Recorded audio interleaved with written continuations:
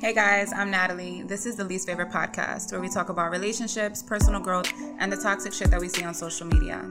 Let's get into it. So weird. Yeah. It's not like I got cheated on. Like my husband cheated on me and he left me. Like, oh, don't tell nobody about that. That's not what's going on here. Yeah. I didn't cause this upon myself, so it was just so strange. It's like you had this shame to it almost. It was like a shame, yeah. Weird.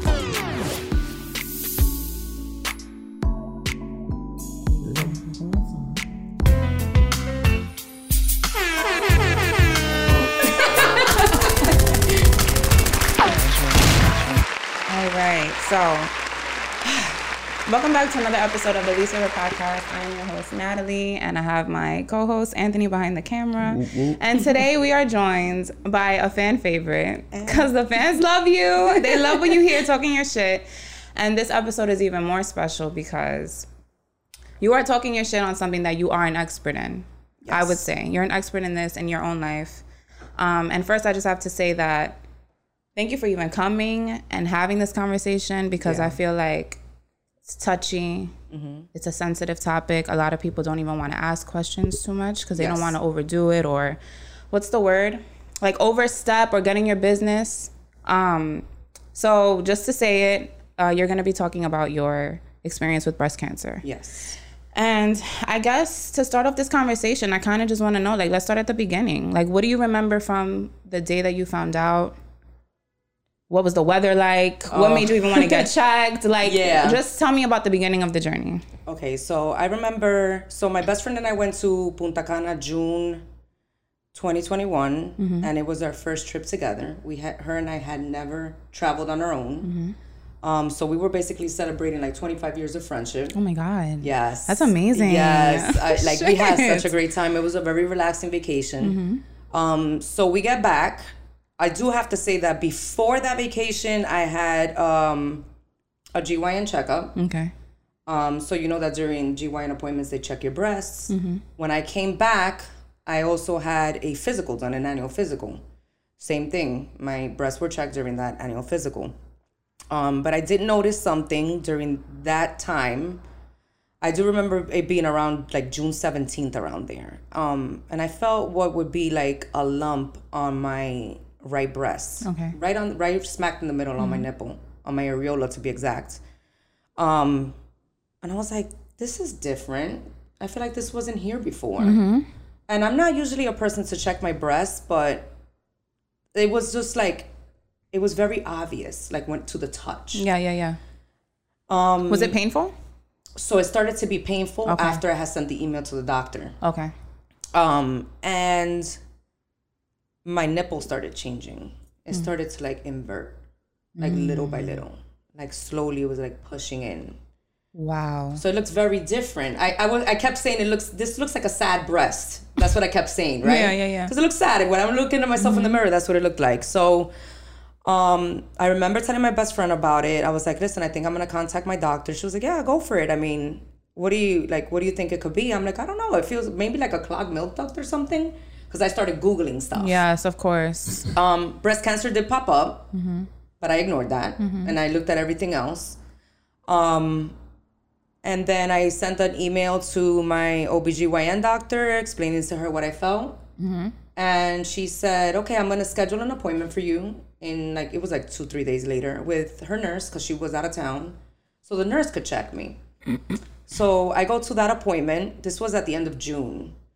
And the nurse, she sees me, she checks me, and she's like, I think it's a clogged milk duct. And I go, oh, okay, because I researched this online and I thought that it was to be the same thing. And she said, yeah, with your age, there's no way that it could be anything else. I can't even send you for a mammogram because your insurance is gonna kick it back. So just go home. 2 weeks, put on some warm compress, and it should go away. And if it doesn't go away, then you could just contact us back and we'll take it from there.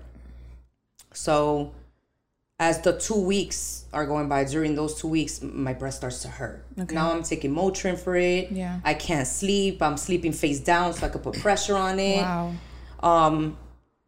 And I go ahead, it's 14 days to the exact date of my appointment.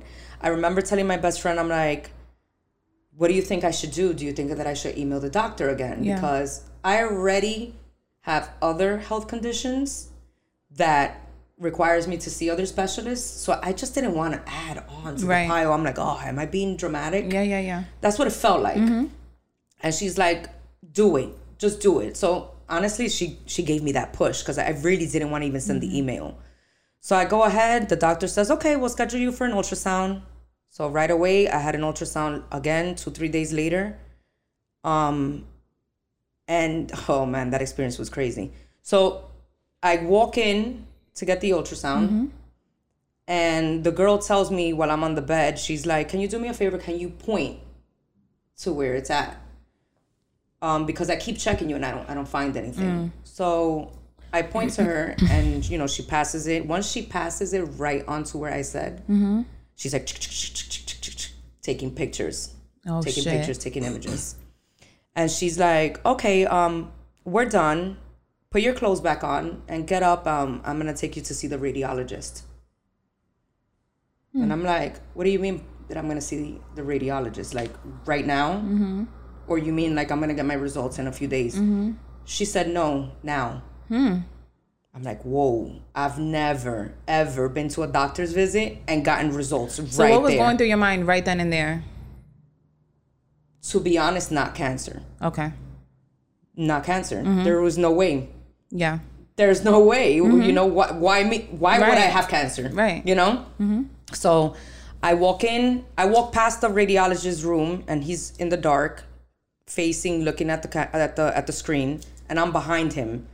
And right there, I guess he feels that someone's behind him, and he turns around and he's like, he calls me Miss Brito, and I'm like, yeah, that's me. And he's like, okay, come in and just tell me a little bit about what you felt. I tell him the story, and I can see the image on the screen. And of course, I don't know anything about cancer, but it looked like a cauliflower. It was in the shape of a cauliflower. And he tells me, I have some concerns based off your image, or based off your ultrasound. And we need further testing. I was still calm. I was calm all the way to the date I found out that I had it. Because at no point in time did that cross my mind. Why do you think that is? Have you thought about that? Because even you have mentioned how you were looking it up and everything came up. You saw breast cancer, but you ignored it. So you were really just trying to block it out, you feel like? Like there's no, or you were just in denial to that extent. Like there's no way it could be me. Why me? So I've always been the person that goes to worst case scenario. And I've been told by my therapist, don't do that. Okay. Because not all the time is worst case scenario, right? Mm-hmm. So at that moment, I said to myself, it was definitely a block. Yeah. And it was definitely me not thinking worst case scenario. Okay. Because why would it be cancer? Right. It could be anything else. It could be anything else. So, and then 2-3 days later, that I remember it was a Thursday, I went to go get a biopsy done, an ultrasound guided biopsy. Same exact day, I was walked into a room to get a mammogram. Nothing yet. Nothing. I'm asking the doctor over and over. I'm like, is it a clogged milk duct? Yeah. Do you think that it's like a cyst? Is it a cyst? Yeah. Is it fibroids? I mean, what is it? Yeah. And she's like, let's wait for the results to come in. She knew. She knew what it was. She knew. She just couldn't say it because she needed the results. Yeah. But I'm like, they keep not answering so they would answer the question that was being asked. They would not keep going. Is it a cyst? Got it. No. Oh, I see. And I was like, okay. So then what the fuck is it? I would be freaking the fuck out. Yeah, but I wasn't freaking out. Oh my God. That was the thing. I was not freaking out. Okay, so then you get the mammogram. So I get the mammogram. You wait for how long did the results take? You got them the same day? So I got a mammogram, I want to say Thursday. And she told me we'll give you all the results with the ultrasound. Because first is an ultrasound based off, going through all the tests. Yeah. Usually, when you're over 40, you get the mammogram done and you can see it there. But because of my age, they wanted, I guess, to go through all the testing. So I had a ultrasound. After the ultrasound was a ultrasound guided biopsy. And then after that was the mammogram. Okay. And that Tuesday, she was supposed to give me the results. Okay. So on Monday, I get a little bit like anxious. I'm like, let me just call and leave a message and see if the results are in. And they're like, oh, okay, she'll call you back. So she calls back literally like 20 minutes later. And she's like, I don't know how to tell you this because of your age. She's like, it's cancer. And I immediately did like it was like an outer body experience. It was like, it was no longer me. It was so weird. It was hard for me to take it in like and process it because I was like, no, like, really me? Yeah. How the fuck do I have cancer? So the way I took it after that was like, I gotta run an errand. Like, I gotta take care of something. Yeah. It wasn't like my health anymore. It was like, I gotta take care of this. I gotta go to this doctor's appointment. I gotta do this and do that and do this. It was almost like dissociation. That's how I feel like I got through my whole entire cancer process. And I feel like I didn't get the full emotional breakdown until after I was done with chemo. At that point, I was like, holy crap, I just went through all of that. Okay. Yeah. So let's rewind a little bit, right? So who was the first person you told? Like, you get this news, out of body experience, you're treating it like an errand, but who's the first person you're like, all right, I gotta tell this to somebody? So I called my best friend. First, I called my mother, and she was at the pharmacy. And I told her, and the pharmacy's in the corner of her house. So I told her, I got my results, and I need for you to go home and call me when you're home. Okay. And she was like, okay, no problem. So then I immediately called my best friend afterwards. I tell her what happened. She was shocked. She kind of already was expecting it. Yeah. Based off all the stuff What that you I were was telling telling her, her. but she was never gonna be like, dude, this sounds like cancer. Of course not. Because if I'm not doing that, you know, I guess she kind of felt that. And then my mother had called me right afterwards. I hung up with her and told my mom, and I could tell that she wasn't home yet. And I told her, and Yeah, but she wanted to know. she wanted to know, and it sounded like she was in the hallway of her building, and she like collapsed down the stairs. Oh my God. And I was like, oh damn. So that was definitely the first person that I called, was my best friend. Okay. That I got to tell. And so you have a daughter. Yes. What was that conversation like? So I didn't tell my daughter right away, because there's this thing, and it happens a lot in our culture, where something happens, some type of trauma, some type of health illness, and the first thing you're told is, don't tell nobody. Don't tell nobody. And I was told that. So I wasn't planning to tell her until I found out what my treatment plan was. And at that point, I felt like, if I'm gonna have physical changes to my body, Yeah. I have to tell her. Yeah. Because she is of age to understand that something's happening. And the last thing I want for her is to question it and then answer it herself. I see. Yeah. I want her to know this is what's happening and mommy's gonna be okay. Yeah. Yeah. So how was her reaction? She cried the second, because she had asked me, she told me, Mommy, I overheard you saying that you have cancer. Do you have cancer? Oh, shit. That was the first time. And I said, no. So then the second time she asked me, I said, well, you know, I want you to sit down. I wasn't honest with you the first time because I didn't know how to tell you. Yeah. But now that I do know how to tell you, yes, Mommy does have cancer. She immediately cried. Of course. She was like, you're going to die. Yeah. And I said, I can see how you are relating cancer to death, because everyone that you see on TV, everyone that you hear that has had cancer has passed. Right. But, you know, treatment is very advanced. And mommy's going to be okay. Mommy's not going to die from cancer. And she's like, well, how do you know that? And I'm like, mommy has good doctors. I'm going to make sure that I follow up with my appointments, keep up with the treatment, and I'll keep you posted. Yeah. I feel like the part that she took the worst was when she first saw me with my hair loss. That was like, whoa. Yeah. So actually, speaking about... Yeah, go ahead. Yeah. When you told her that stuff, did you believe it? Oh, that's a good question. I did, but I didn't realize, now that you mentioned that, at the moment that I was telling her, I did believe it. But as I was going through my doctor's appointments, I started realizing that. So one thing with cancer that I learned is how bad toxic positivity is. Your family and friends tell you, don't worry about it, you're going to get through this. They compare you to other people that went through it and they survived it, and you're going to be just like them.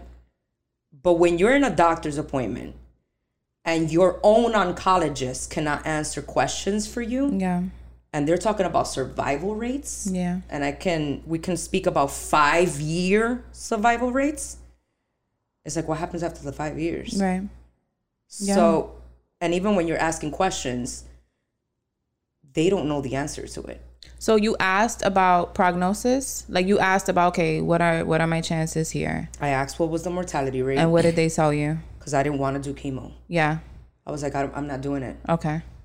And they were like, well, based off your... So let me explain. So there's different types of cancer. Okay. Breast cancer. Okay. Before I had cancer, I did not know that. I thought it was just one type of breast cancer. I thought there was only one type of chemo. There's multiple chemos. There's multiple types of breast cancers. So the one that I had was invasive ductal carcinoma. Okay. I found out after I had surgery, when the tumor was removed, that I was at stage 1B. Okay. My tumor at time of surgery was 2.1 centimeters. And when I was diagnosed, it was 0.9. Wow, so you can see growing. how fast that went. My lymph nodes were negative, thank God. So it didn't spread to the rest of my body. I was PR positive, which means that estrogen and progesterone causes my cancers to feed off of that. And they grow. Okay. So it's basically my body attacking itself. Okay. I'm also HER2 negative. And they did some testing for me for gene mutations. And my cancer is possibly hereditary. Because I came up with 2 gene mutations on my maternal side. Oh, shit. Which is the CHEK2 and the BRIP1. So the CHEK2 mutation, I don't know too much about the BRIP1. It's more a high-risk ovarian cancer and breast cancer as well. But the CHEK2 is really important because it's basically my chromosome number 22. That chromosome is supposed to be a tumor suppressor. Okay. It's supposed to stop your body from creating cancer cells. Mine is faulty. Okay. Wow. Mine is faulty. Wow. So, yeah. So, what did they tell you? What was the prognosis then? So when with all that information, because that's a lot. Yeah. So after I asked them about mortality rate of not doing chemo, they didn't give me a percentage. Okay. I asked them, will I be getting the cancer back? They didn't know. Okay. There was a lot of things that they didn't know. They gave me 2 different treatment plans. I asked them what was the percentage between me doing this one or doing this one. They didn't know. They didn't know. What the fuck? They don't know. And then that's where the toxic positivity gets to me. Yeah. Where it's like, oh no, you're going to be okay. You're going to be okay. You're going to get through this. But it's like the doctors couldn't even tell me. So if my doctor's looking at me in my face and not guaranteeing me anything, who the hell are you to tell me that I'm going to be okay? Yeah. And you know, everything else that I'm going through with my daughter. Yeah. That was a lot. Because I had to keep it together for her, you know? That's the thing, though. Like, when you get bad news, when I get bad news, I don't know how to react. You tell me someone in your family died. You tell me you have cancer. I don't know what to say in that moment. Because I understand the toxic positivity. I don't know if you're going to be okay. And I can't tell you that. You probably don't even want to hear that from me. Like, who really wants to hear that shit? I'm going through something right now. Yeah. So it's always like, I understand that people just don't know what to do or say in that moment. Mm-hmm. But did anybody try to tell you like possible causes? Like, oh, maybe you got it from XYZ. Did you have people like that telling like you that? family or friends? Family or friends. Oh yeah. It's the food that I was eating. Definitely they went after the food, my diet, not exercising. I got to do better with that. But then it's like, how do we know it's diet? How do we know there's babies that are born with cancer? So what did they eat? There are like the healthiest people in the world who like die of a heart attack or a stroke. Yes. Like, yeah. It's hard. Yeah. Yeah. So it was basically, I was hit with the diet talk very, very often. Yeah. So I wanted you to break down the treatment now. So first you start with chemo. So when I found out I had the cancer, I did not know what my treatment plan was. Okay. And neither did my surgeon, my breast surgeon. The plan was radiation. So the plan was lumpectomy, which means they're going to remove the tumor out of my right breast with radiation. And I said, wow, this sounds like a walk in the park. Doesn't sound so bad. So when I find out that it's not going to be a lumpectomy, that it's going to be a partial mastectomy. Holy shit. Which means that they removed a portion of my breast. Yeah. That hit me like a ton of bricks. Because now here comes the physical changes. Yeah. That I wasn't, that I don't want. So that was a lot. Then once we did the surgery, she tells me there's a change of plans. Your tumor was a little larger than the cutoff point to not have chemo. Not only that, your age plays a huge factor. We want you to have a longer lifespan. And you need chemo added to the treatment plan. And I was so pissed. I'm not doing it. So she says chemo. What goes through your mind immediately? My hair. Your hair. My hair. I have long wavy hair all the way down my back to my butt. And you're told with the toxic positivity, you're not your hair. You're more than your hair. You're more than your hair. You're beautiful. And let's be honest. Come on. I was so attached to my hair. You wanted your hair. I wanted my hair. And you have every right. That's your hair. Yeah. I mean, whoever feels that they're okay without it, I mean, they can buzz it themselves and tell me how they feel. That's you. That's not I tell people all the time, buzz it and you let me know how you feel. You take it. You take that action first and let me know how you feel. There's some people that do it. Yeah. And they look great. Not only do they look great, but that's a lot of courage. I'm going to give it to them. That's a lot of courage. There's people that walk around with their head with no head wrap. Yeah. For me, that was very hard for me. That whole transition. Let's go with the chemo. Yeah. I want you to tell me. So I found out about the chemo. And then you said, what was the rest of the treatment plan? Yeah. So after the chemo, how long is the chemo for anyway? So I did chemo. So the chemo that I did was TC, which means, so each letter stands for the medication. Okay. So the T was Taxotere and the C was cyclophosphamide. Oh, wow. So depending on the type of breast cancer that you have, they will tell you what medication they'll do for you during your chemo. So that was the one that I needed. And I did 4 rounds of TC. And after I was done with the 4 rounds of TC, I did 20 rounds of radiation afterwards. Yeah. Wow. Okay, so now during the chemo process, the radiation process, what was going on with your body? Now we can get into it. So talk to me. Let's finish with the hair. Talk to me about that. Yeah. So I remember I started cold capping. So what is that? So cold capping is a device that they put on your head, which freezes your scalp during chemo. Okay. Because what happens is when the chemo medication is running through your body, it goes to every cell. Okay. That includes hair cells, nail cells, everything. So that's why like my nails detach from the bed. Which I did not know happens. Yeah. That happened to my toenails. And the reason why they do the cold capping, which thank God it was included, it's basically for me to be able to retain some of my hair. Okay. So I did retain like 50% of it. Okay. But what happened was my hair matted. And that was really bad. I remember my mom trying to comb it out. Mm-hmm.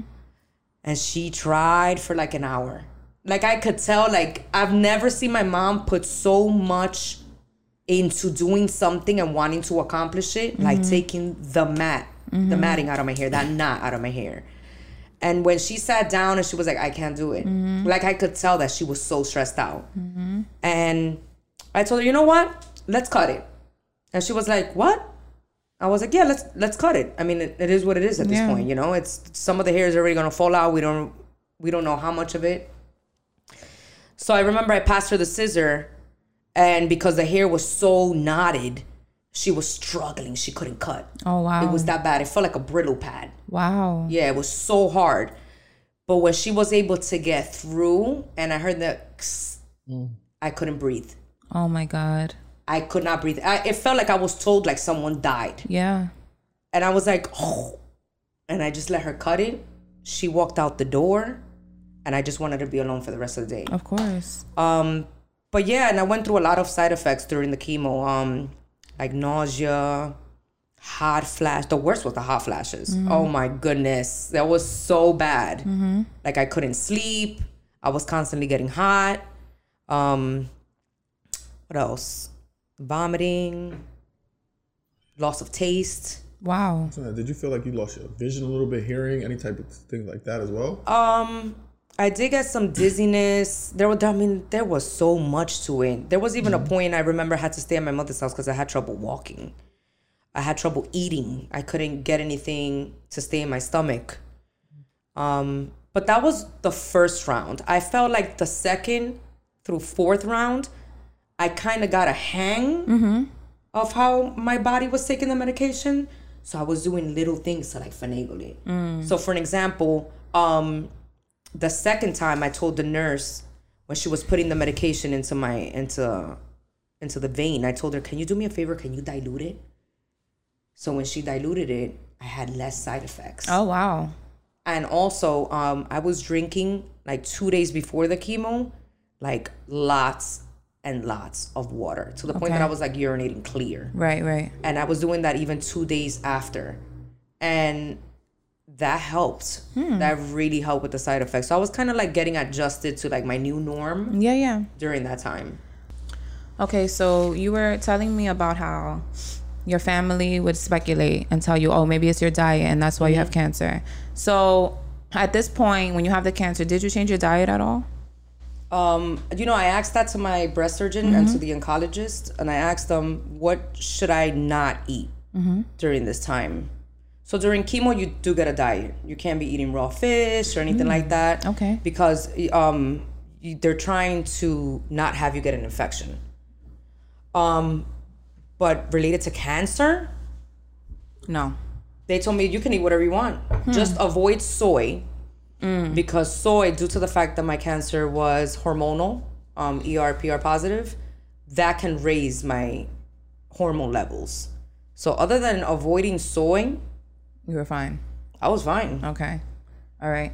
And so I want you to get into something. It's related to that, right? Diet and exercise. I actually today I was YouTubing breast cancer, and I was scrolling through the videos, and then I ended up reading a comment that I thought that was like so on track, because a lot of people, they'll write under the comments like, oh, this is such great content, good to know. Yeah. And this one really hit home, and it says, you can't control and prevent breast cancer from happening by just diet and exercise alone.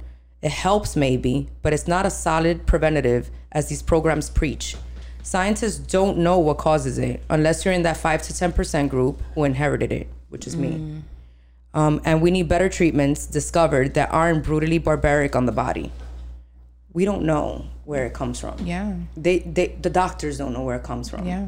So again, when it comes to like that whole toxic positivity and don't eat this, go vegan, go vegetarian, do this. As a matter of fact, one of the questions that was brought up to me right before my surgery was, am I a vegan? I think it was the question, or vegetarian. And I told her no, and she was like, good, because you can't eat soy.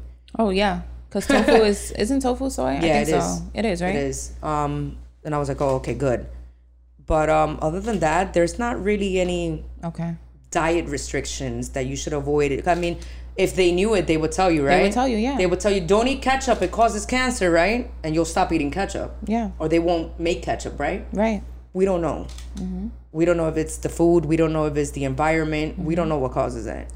So me and you talk, obviously. We actually have a friendship outside of the pod. One of the things that you shared with me, two of the things that you shared with me is how you process or deal with like tough things, right? Tough events. And one of the things is humor. Yes. So I kind of wanted you to talk a little bit about the things that helped you keep sane through this process, your humor, your support group. Let's get into it. Yeah. So I joined the support group during that time that I found out that I had cancer, because I realized that a person that's never been through this experience has no idea what it feels like.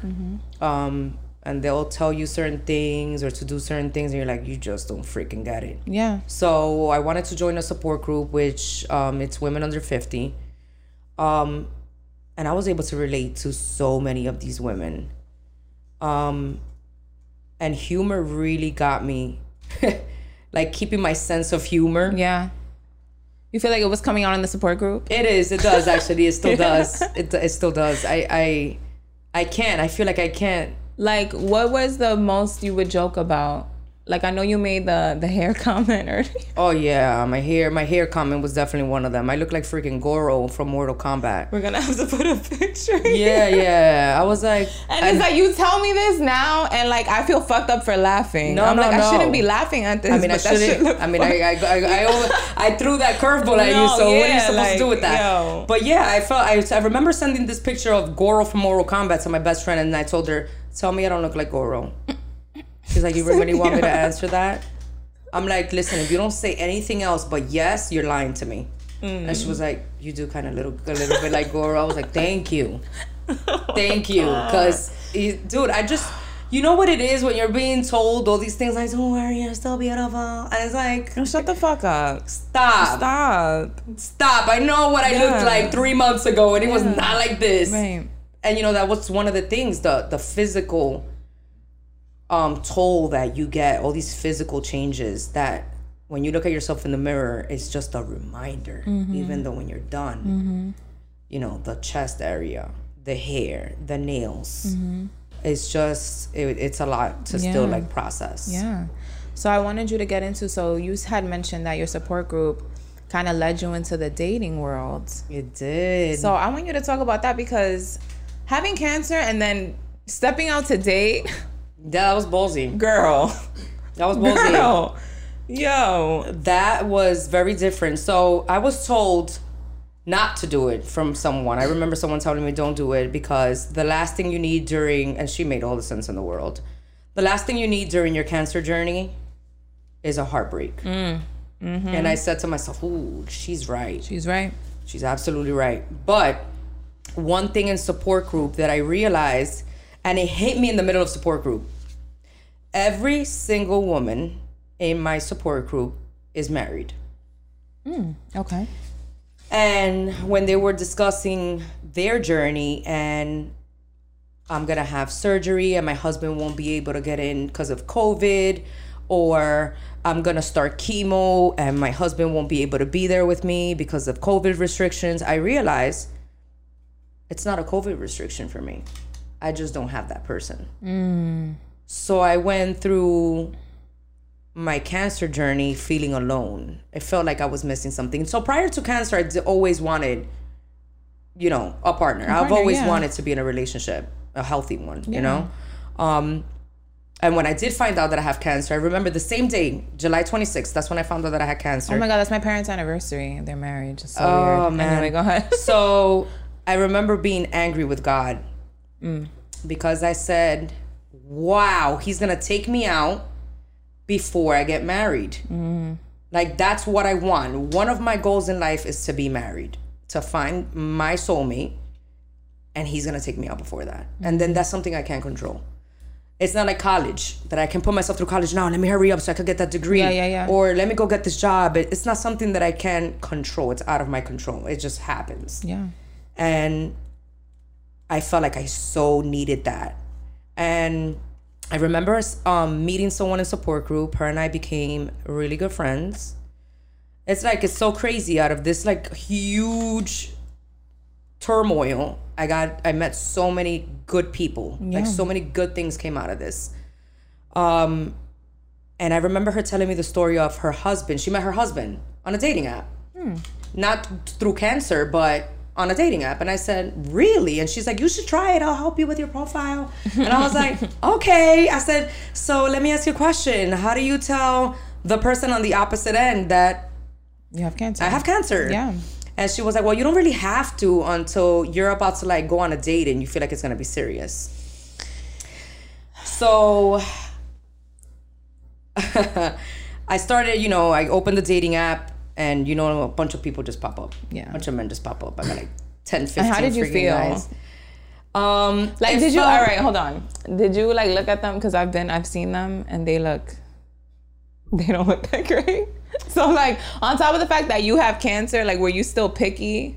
Of course I was still picky, absolutely. Or like, do I have a right to even be picky right now? No, I was still picky. Okay. I'm a very picky person. That's why I was single for so long. Yeah. Like, I'll be like, ooh, I don't like the way he choose. Why he choose like that? Yeah. So, like, 10, 15, like, potential people pop up, and I was disqualifying people left and right, like, unmatching, like, certain comments. Like, I remember asking this one guy, do you have children? And he was like, I don't want to speak on my children. And I was like, dude, I just want to know if you're a parent. He could have just said yes or no. Yeah, like, legit. I don't want to know what school your kids go to. I just want to know if you're, if you're a parent, if we can relate on that. I was like, unmatched. But what's funny was the first person that I matched with was the one and only person that I went on a date with, who is now currently my boyfriend. Okay. Yeah. Okay, hold on. Wait, hold on.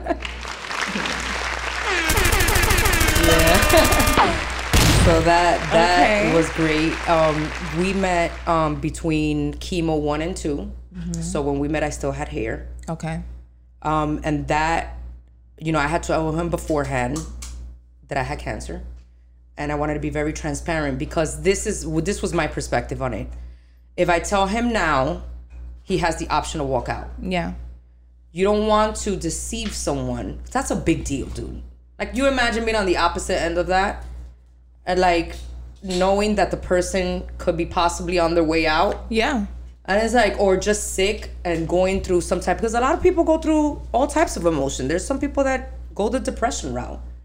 I didn't go that route, but a lot of people do. I mean, that's a big deal. So I wanted to be transparent and give him the option. If you want to walk out of it, do it now. So it saves me the heartbreak. Yeah. And he was like, no, I want to get to know you for you. I was like, well, damn. I love that. I know. Wait, and hold then on. I need a... That's so romantic. No, that's really sweet, because he could have easily been like, listen, call me when you're done with all this. Yeah. I'm good on this right now. Yeah. But you know what too though? It takes how was your like your emotional being at that time? Were you like constantly depressed? You know what I'm saying? Like that plays a factor too. Yeah. Like if you're just constantly down. Yeah. He mentioned that actually. But if you're like upbeat and positive, like, you know what, I feel good, I'm living my life, this is just a part of it. Yeah. I can understand why someone would just still be willing to work with you. Yeah, so he actually mentioned that. I was upbeat, I was real positive throughout the journey. But we went on our first date, and then the next day that happened to my hair. I lost my hair the next day. The very, very, very next day. Oh my God. It was so bad, because then at that point it's like, oh man, he saw me, I still looked 100%, there was no changes, and now boom, now I'm not the same person I was in the first day. Now what? And still nothing. Great. It was still supportive. Like supportive. I love that. Like, I couldn't have asked for more. Like, I'm like, dude, this had to be, I don't know, like heaven sent, because what are the chances that the first person I match with, the one and only person I go on a date with, and then they're like supporting me through this process, that was like meant for me. Yeah, it was. It was. Yeah. See, like when something is meant for you, nothing can take it away. Not even cancer, bitch. Yes. Not even fucking cancer. Yes. So you're dating, boom. And I know you said one of your goals is being married. Yes. What's the conversation like now if you get married? What is kids a topic? And then what's the process now? Did cancer affect your fertility? So one of the questions that I feel like society really needs to work on is telling women, when are you gonna have kids? Girl, preaching to the choir right now. Or when are you having your second child? Yeah. When are you having your third child? I feel like it's very, very personal for people to just go ahead and ask those questions and not know what issues you as a woman are going through, or as a couple are going through. So one of the things when you find out that you have cancer, so again, treatments are all different. Mine was surgery, chemo, radiation. Not everybody's process is the same. Some people do chemo first before surgery because they have to reduce the size of the tumor. They cannot remove like a 9-centimeter tumor, so they have to reduce and then do surgery. So you have to be very, very quick with your decisions. And I was asked, once I found out that I had cancer, I was asked by my breast surgeon, do you want any more kids? I didn't know why the question came up. I'm like, what the fuck, this is where the question came up. Yeah. And she's like, I'm like, no. My mother was sitting next to me and she goes, don't say that. And I said, why? I don't want any more kids. She goes, there's a reason why she's asking you that. Don't say that. So I go, okay, where is this leading to? Yeah. Because I don't know why you're asking me this. Yeah. She's like, well, now that we are aware that you're going to start chemo, one of the medications that you're going to be on, which is the cyclophosphamide, kills eggs. Okay. So any eggs that you have, they're gone. Would you like to freeze your eggs? And I said, I'll go see a fertility doctor. I'll go check it out. Because in my mind, I was like, I'm not having no kids. Yeah. No one's changing my mind on that. Yeah. So when I went to the fertility doctor, insurance doesn't cover that. It's over $10,000 Wow. to just freeze eggs. And that obviously doesn't include the process and all this other stuff that goes on after that. Fertilizing the egg, creating embryos and blah, blah, blah, implanting it. Yeah. And I don't have a partner at this time. My partner's my mom. Yeah. That's my mom, you know? So, you know, I'm just going to make the call as a single 36-year-old woman at that time. And I said, you know what? Forget it. I'm not going to freeze him. Yeah. And then I met... Which, don't you think it's funny though, real quick though, like society places such pressure on women to have kids, but then that process wasn't even covered by your insurance. Like you had to come out of pocket for that. Like Absolutely. It's still like, fuck you, this is still your responsibility. If you want kids, this is what you have to do. Like that's fucked up. Yeah. And I feel that... I'm sorry. You know, when you have cancer... You didn't ask for that. I didn't ask to be in this process. So You're inconvenienced. Yeah, so, exactly. So you're the one being I feel like insurance inconvenienced. should cover that. Yeah. Because of, you know, due to the situation. Right. But it didn't. And I feel like there's a difference between not wanting children by choice and then it being taken away from you. So like the door closing on me, I was like, whoa, wait a minute. This is a lot to handle. And then when I met my boyfriend and he said that he does want more children, that was a game changer for the situation. Yeah. So, you know, that does cause infertility issues. It's not guaranteed that I'm not going to have any kids, right, but it's really unlikely that I can. Are you looking into other options? Adoption? No. Surrogacy? No. No. No, because I can hold a child. It's just getting pregnant. Exactly. Okay. Yeah. All right. what is the biggest, like, I guess, self-discovery or like revelation you've had during this process? Like, what was your moment of like, oh shit, anything? What did you learn about yourself? I feel like I went through so much changes emotionally during this time. It's funny because a lot of people tell me that I was strong during the process, and it didn't really feel that way. I felt very, very disconnected with myself. Like I said before, like an outer body experience. Were you mad at yourself? Like mad at your body? Some people say like when something happens to them, like they feel betrayed by their body. Like it let them down. Well, yeah, I mean, the genes come out where obviously it's hereditary. No, I don't feel like I was mad at myself. I really wasn't. I was upset, but it wasn't with myself. I was just like I said before, like upset with God. I was like, really? Like this? Like, what did I do to deserve this? Now? Yeah. Like, I understand that I'm bored here and there, and I asked for like, I want to do something, I want to get lit, but this wasn't it, Yeah, no, absolutely this not. was a little too Definitely late not if you that ask lit. me. Absolutely I was not. like, oh shit, I wanted something to do, but this wasn't it, But yeah, I can't actually pinpoint one of the self revelation moments. I do remember in the beginning, my parents, some family members telling me like, don't tell nobody. And then one of the things that I did want, first of all, I find that crazy for someone to tell you not to say nothing. Yeah. Because one, sometimes you want to just vent. Two, if this is genetic, that means that my family needs to know this to prevent it. Yeah, they do. Like my child already, because she has a mom with breast cancer, she has to start mammograms 10 years before my diagnosis age. So I was diagnosed at 36, so my daughter has to start mammograms at 26. Wow. Yeah. Okay. And how would she know that? Exactly, unless you told her. That also not just affects my daughter. That affects my whole maternal line. Yeah.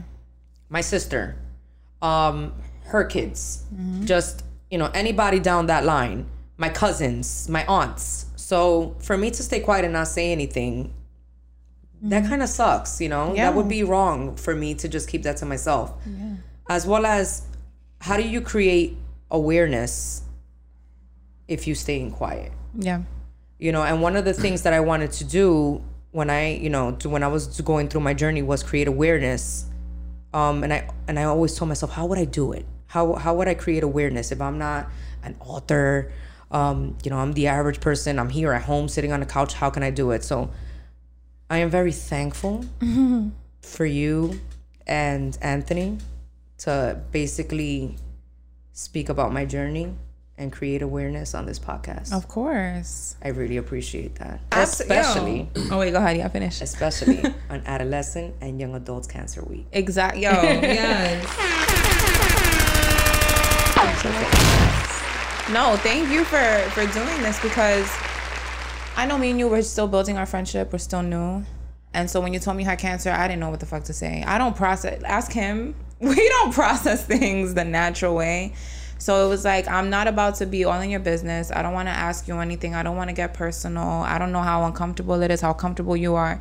So even while I've invited you here, I've never asked you questions like that here, because that's your story to tell. Yeah. So the fact that you felt ready and comfortable to just even come here and have the conversation with us, that's dope. So thank you.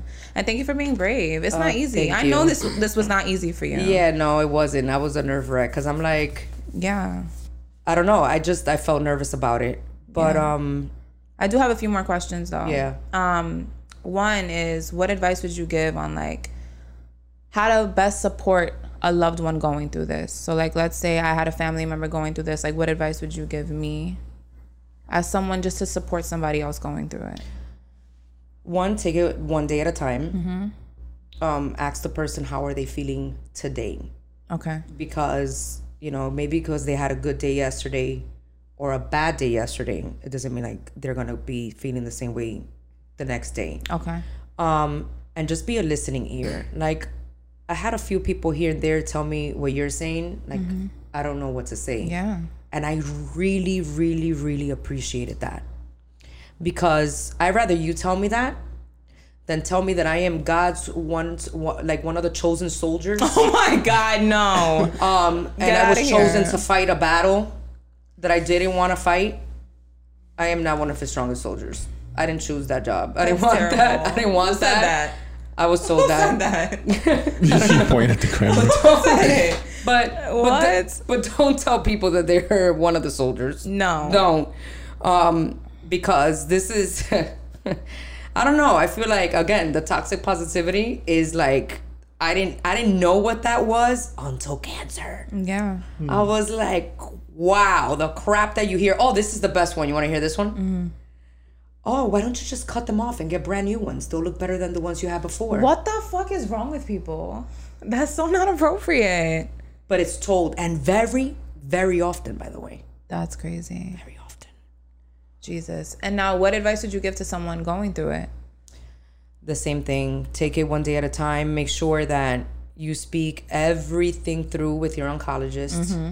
Get all the info. Get all the info. Don't Google anything. Mm-hmm. Google is your enemy. Yeah, it is. Okay? They're going to tell you things like, eat this, don't eat that, take these supplements, don't take these it's another thing. You got to listen to your doctor. Mm-hmm. Because I was told by a lot of people, like, oh, you should take these supplements. But then when I spoke to my oncologist, she's like, no, you cannot take any supplements during chemo. And I'm going to tell you why. She goes, let's say, for example, vitamin C. Vitamin C is to bring up your immune system, right? The average person doesn't know this. We don't think this way. The doctors do. And that's why it's important to speak to your doctor. The vitamin C brings up your immune system, right? Chemo, what they want you is to bring it down. And the reason why they want to bring your immune system down is to attack all the cancer cells. Got it. Right? Got it. So if you're taking vitamin C to increase it, it's a contraindication of what they're trying to do. Right. So you're actually feeding the cancer cells, so the chemo doesn't work. Wow. Yeah. And it's but then you're gonna be over here listening to whatever Google your friends are telling you. And they're like, yeah, you should take these supplements. You should take this vitamin C. You should take this multivitamin. And it's like, dude, I can't take any of that stuff. Yeah, like, shut up. Like, just shut up. You're not a professional. You're not a professional. Yeah. So, like, definitely listen to your oncologist. And if you want to vent and you want to join a support group, and join a support group. Yeah. You want to tell people about it, you tell people about it. Like, all that stuff that goes on in our culture about stay quiet, we don't want people to know. Mm-hmm. Like, it's like the way I was told was like, it was so weird. Like, are you embarrassed about it? Why are we really hiding this? Yeah. It was so weird. Yeah. It's not like I got cheated on. Like, my husband cheated on me and he left me. Like, oh, don't tell nobody about that. That's not what's going on here. Yeah. I didn't cause this upon myself, so it was just so strange. It's like you had this shame to it almost. It was like a shame. It's weird. It was so weird. Like, yeah. But yeah. You don't have any questions, right? Because I have more. Oh. Okay. So just to wrap up now, do you ever have a what now moment now that your cancer is gone? What do you mean? Like, okay, cancer is gone. Now it's like I really have the gift of time back, essentially. What am I gonna do now? Or what are my next steps now? I'm gonna tell you something. I don't really think of stuff like that, but my perspective in life has changed. When you are encountering a situation where you're kind of facing death, your perspective starts to change. The air that you're breathing in feels more crisp. The sun outside feels a little bit more warmer. Yeah. And it's like, I have so much gratitude now for like just the space around me. And I feel like we restrict ourselves with so much time. Like, don't do that, it's too soon. Yeah. Or hurry up and do it, it's too late. Hurry up and do it, it's too late. Time's running out. And time is not a factor. If you feel like you want to go for that, it's not too late. Go for that. If you want to say something, if you want to tell a person I love you, it's never too soon. Go ahead and say it, because there will be a time that you will run out of time. So we have to like stop restricting ourselves with that. Yeah. And that's one of the things that I feel like has changed a lot for me, is my perspective of life. So with this new perspective, like, what do you want to do? Like, want to travel more? I do want to travel more. I definitely want to travel more. Go out more, party more? I do want to do all of that. All of that. I want to do all of it. Yeah. All of it. Yes. That's I do have one question. Yeah. What did it feel like when you rang that bell? The bell. Oh man, I was an emotional wreck when I rang that bell. I don't know. You know, it feels like you're never gonna get to the end. So when you get to the end, it's like, yes, I did it. It almost feels surreal. It almost feels like, nah, I'm not here right now. That's what it felt like for me, at least. Especially with all the unknowns that you were getting hit with. Yeah. And the bell was what again? What was the bell? Like, what was the significance of it? The significance of it was that I am no longer a breast cancer patient. I am now a breast cancer survivor. Woo! That was the end of my presentation. But one thing that I do want to say is that there's no certainty when it comes to cancer. And I feel like post-treatment is also just as hard on people emotionally. You are recovering from the past years, the past months of having treatment, the emotional wreck that you were during that time, as well as what your family went through and friends during that time. And I feel like once you're done, people feel like, whoop, you're back to normal now. And it's not like that. First of all, I'm still on treatment. I'm on a pill, which is supposed to control my hormone levels. Okay. So I don't possibly get it again. Okay. But you're not giving a guarantee that you're not gonna get it again. And especially with my situation, that it was genetic, there is no guarantee. Right. So it kind of is weird to me for people to feel like I'm back to normal, but in the back of my mind, my biggest fear is getting it again. I'm still on these pills that give me crazy side effects. I'm still going through the process of hair growth, so I'm not back to normal. You know, this is my new norm. Yeah. Have it, you know, post cancer. Yeah. And I feel like that needs to be taken in account when speaking to a breast cancer survivor. Yeah. Because no one ever goes back to normal. Like, again, like when I mentioned fertility issues, there's a lot of breast cancer survivors that cannot have children. That's a big freaking deal. That's a big, huge change. So it's not like, well, you're a breast cancer survivor, yay! Because now everything else, pre-cancer, some of the things that were very important to me are no longer there now. So I just wanted to throw that in there. Yeah, that's great. Do you have any like finishing points? Let's try to end on a positive note. Yeah. How are you gonna get through it now? Let me see. Just, again, take it one day at a time. Try to bring some type of normal, you know, try to go back to normal as much as you can. The best that I can, you know, again, struggling with all these physical changes, but I have a great sense of humor. You really do. You really do. Better than I would in your position. Yeah, and you know, one thing is just smile. Just keep smiling. You got a pink shirt. Oh my god. Show the shirt. All right.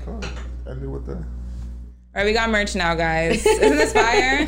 And it's pink in honor of today's episode. Yes. Thank you for coming. Thank you for talking about this with us for real. I really appreciate you guys for this was having me here. awesome. All right, guys, if you like this episode, please like, share, and subscribe. And leave Cynthia some love in the comments, okay? Thank you. All right, we out of here.